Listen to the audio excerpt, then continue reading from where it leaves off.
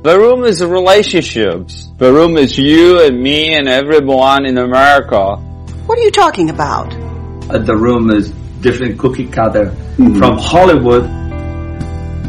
Yeah, man, you never know. People are very strange these days. What's going on? Welcome to The Room Minute, The podcast where we get obsessed with the cinematic classic The Room. 1 minute at a time. You have no idea what kind of trouble you're in here, do you?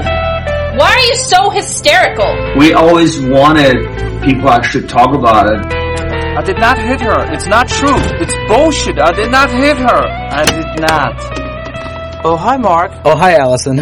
Oh, hi, Rob. Oh, hi, listeners. We're here to talk about minute 28, in which it feels like there's been more sex than plot so far. Also, Lisa organizing a birthday party for Johnny. Yeah, there's definitely been more sex than plot so far. Just realized that I've seen. I don't know. The plot of this movie only has like 3 steps, and one of those happened, so. just realized I don't actually know any of the characters' names in this movie except Johnny. Oh, hi, Tyler. Yeah, that happens. Especially when we lose one of the characters partway through the movie, and at the end we're introduced to a brand new one who, out of nowhere. Yeah, there's that dude. And in a couple of minutes, we're going to be introduced to 2 new ones. I also remember Denny. Don't do their names. So far, we've only seen Denny once in this movie, I think, but we're going to see him again in a few minutes. My favorite. This minute, of course, starts with the end of sex scene 3. Speaking of sex, though, I only just noticed this today in the original script. After sex scene 2, it contains this line. After they finish doing sex, Mark stands up and puts his clothes on in a hurry. Tommy called it doing sex, which amused me. That's how the humans refer to it.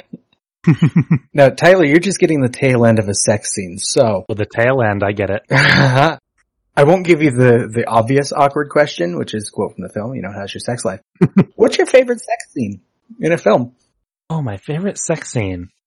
I'm sitting here at my desk and I have Do the Right Thing in front of me, so I'm gonna go, thank God for the legs. Thank God for the nipples. That's pretty good. I don't think I've seen that movie since it came out. Weird. Yeah, dang, what's her name? In Do the Right Thing? Rosie Perez? Yeah. Rosie Perez. She's good. Now the ADR here sounds like Wiseau definitely did it himself. His voice sounds like his voice. It is weird that you can hear, like, he clearly just recorded a track of him making sex noises, and they're they're so awful. Yeah.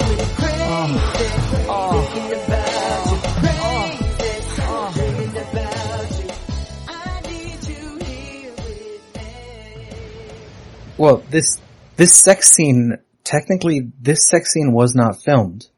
They made this sex scene out of pieces of the first sex scene. Frankenstein? They edited it into 2 different scenes.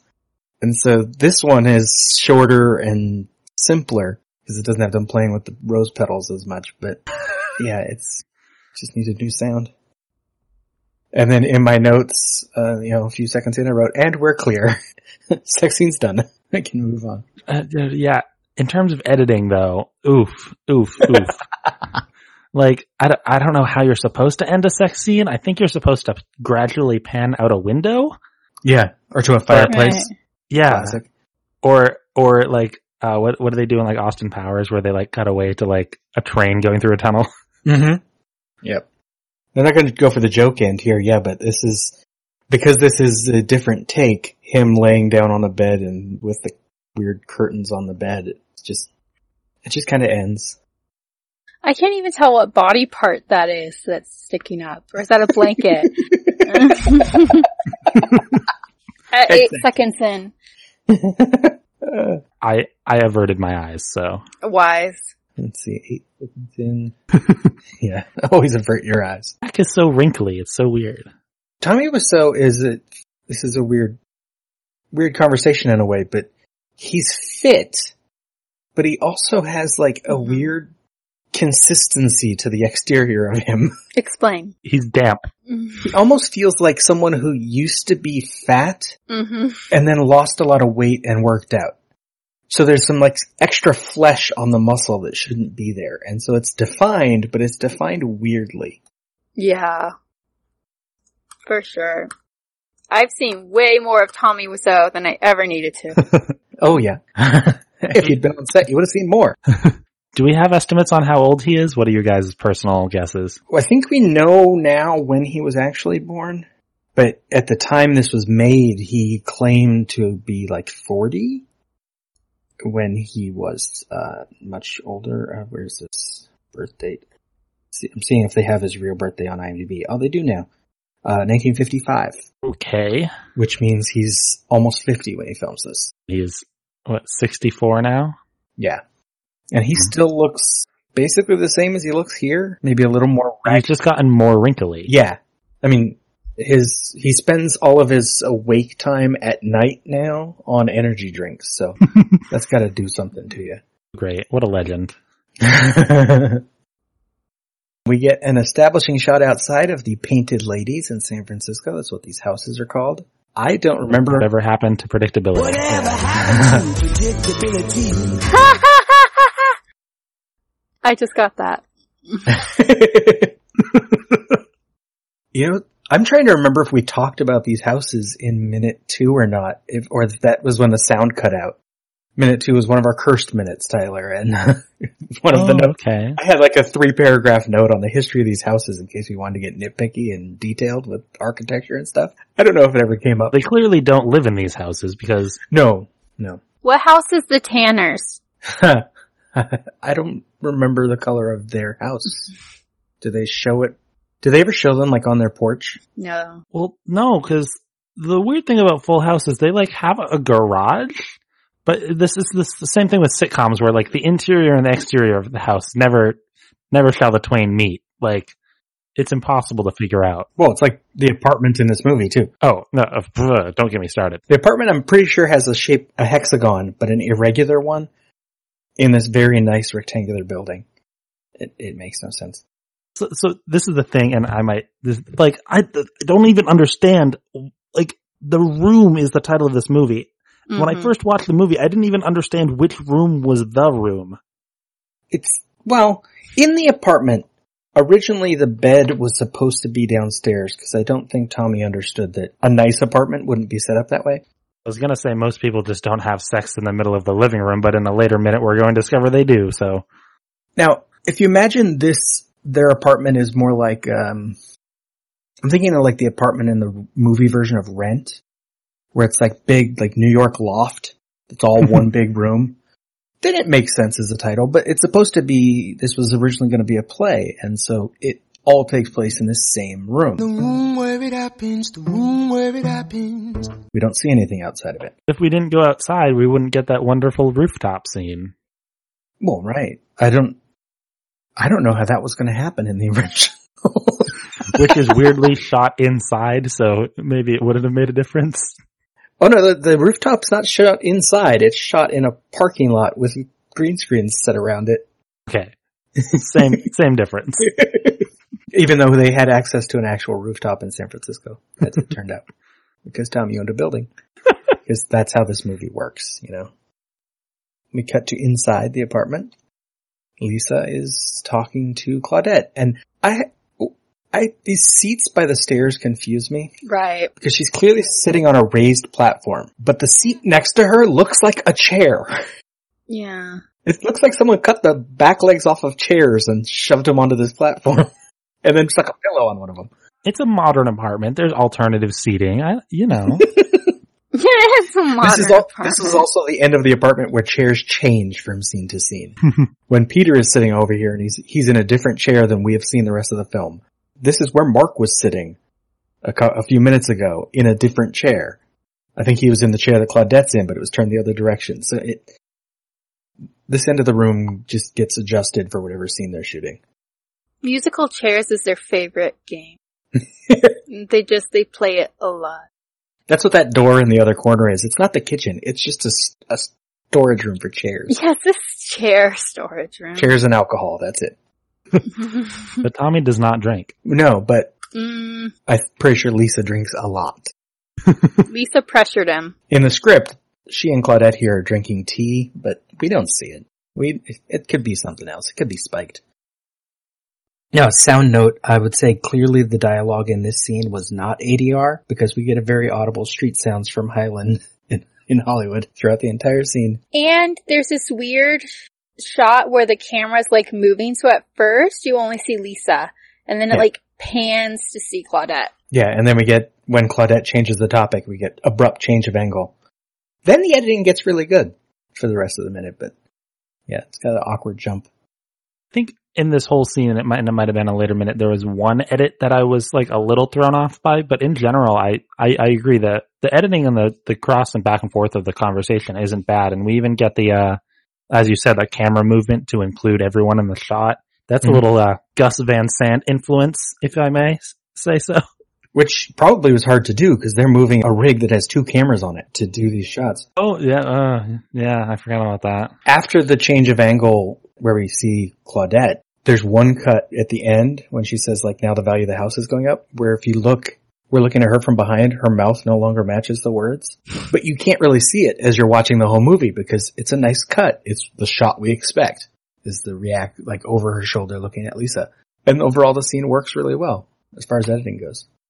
Yeah, the actress playing Claudette, I mean, she does pretty good. I don't know if this is the consensus, but like, considering the dialogue that she's saying where she has to go through these emotional movements from line to line, she actually navigates it fairly well, considering there should be some more back and forth, but she kind of just has a monologue. Yeah, she's good. I have more notes on her next minute because it's like her best minute. My favorite minute. Yeah, she is doing everything she needs to. You actually got a good week.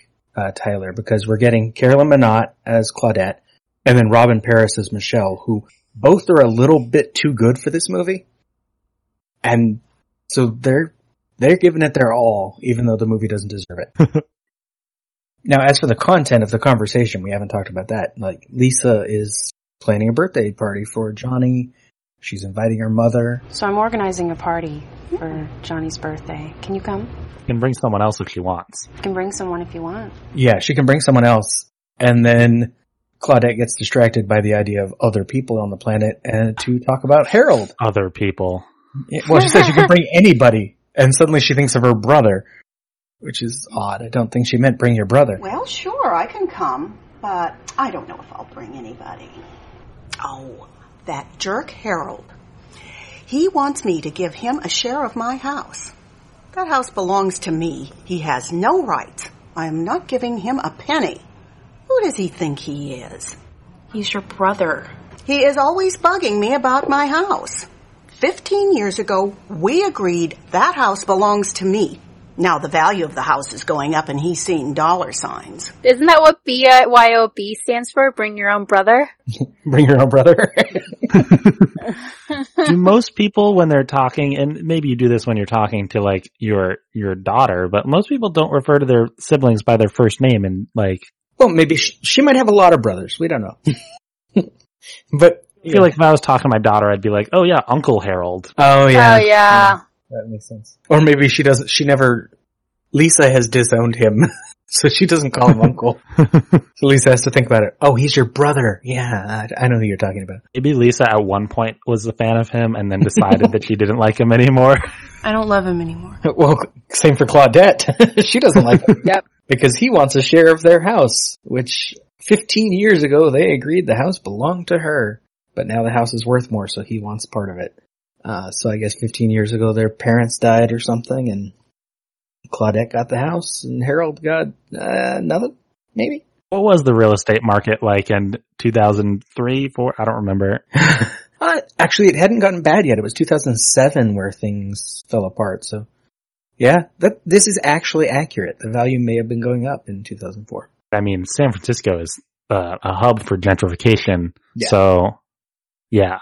And we don't know where she lives, but I assume it's somewhere close to them that she comes over so often. She comes over for 5-minute conversations that have to be abruptly ended, too, so. Yeah. Okay, so then, notes from a midnight screening for this minute. Notes from a midnight screening.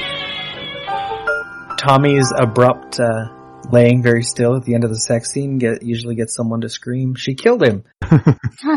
When we see the painted ladies, people sing, "Everywhere you look, everywhere you go." There's a heart. A hand to hold on to. I don't actually know the lyrics to that song because Full House was on Friday night, and I wasn't allowed to watch TV on Friday nights, so I didn't see any Full House episodes until it was in weird reruns.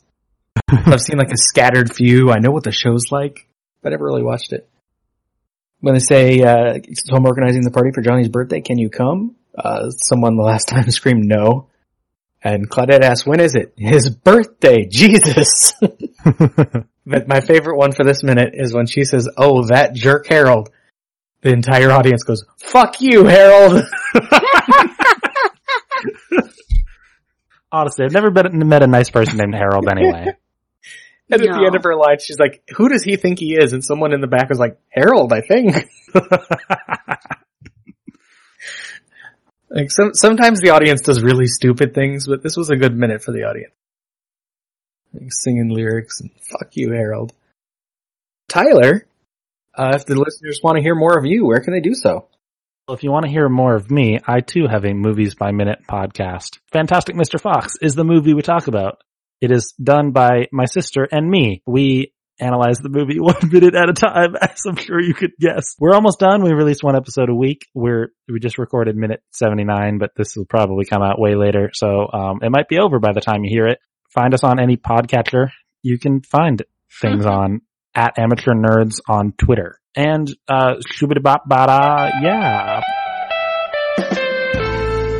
So there's nothing wrong when people make fun of the project, in this case, The Room. The Room Minute is a production of Lemming Drops Studio. You can find more content at lemmingdrops.com. Follow The Room Minute on all the obvious social media. If you've got any stupid comments after the show, you can leave them in your pocket on Facebook. If you like what you hear, throw us a rating and review on your podcatcher of choice. Thank you for listening, and remember, if a lot of people loved each other, the world would be a better place to live. Leave us!